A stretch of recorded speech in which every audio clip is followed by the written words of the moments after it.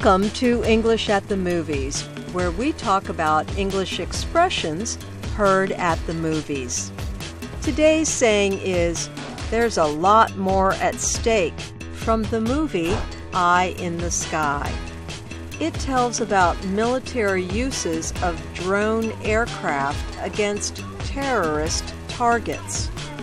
Here, officers are deciding on firing a missile when they see a girl.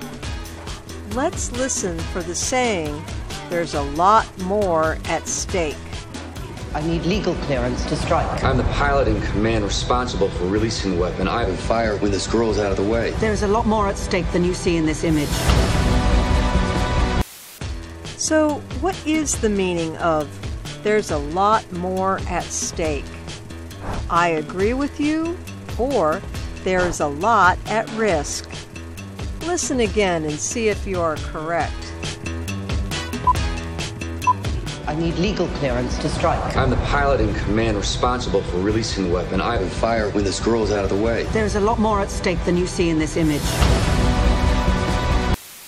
There is a lot more at stake means there is a lot at risk. In the movie, the pilot is unable to judge the importance of the target. Only high-level officials with more information can make that judgment. Something that is at stake is important. The risks are high.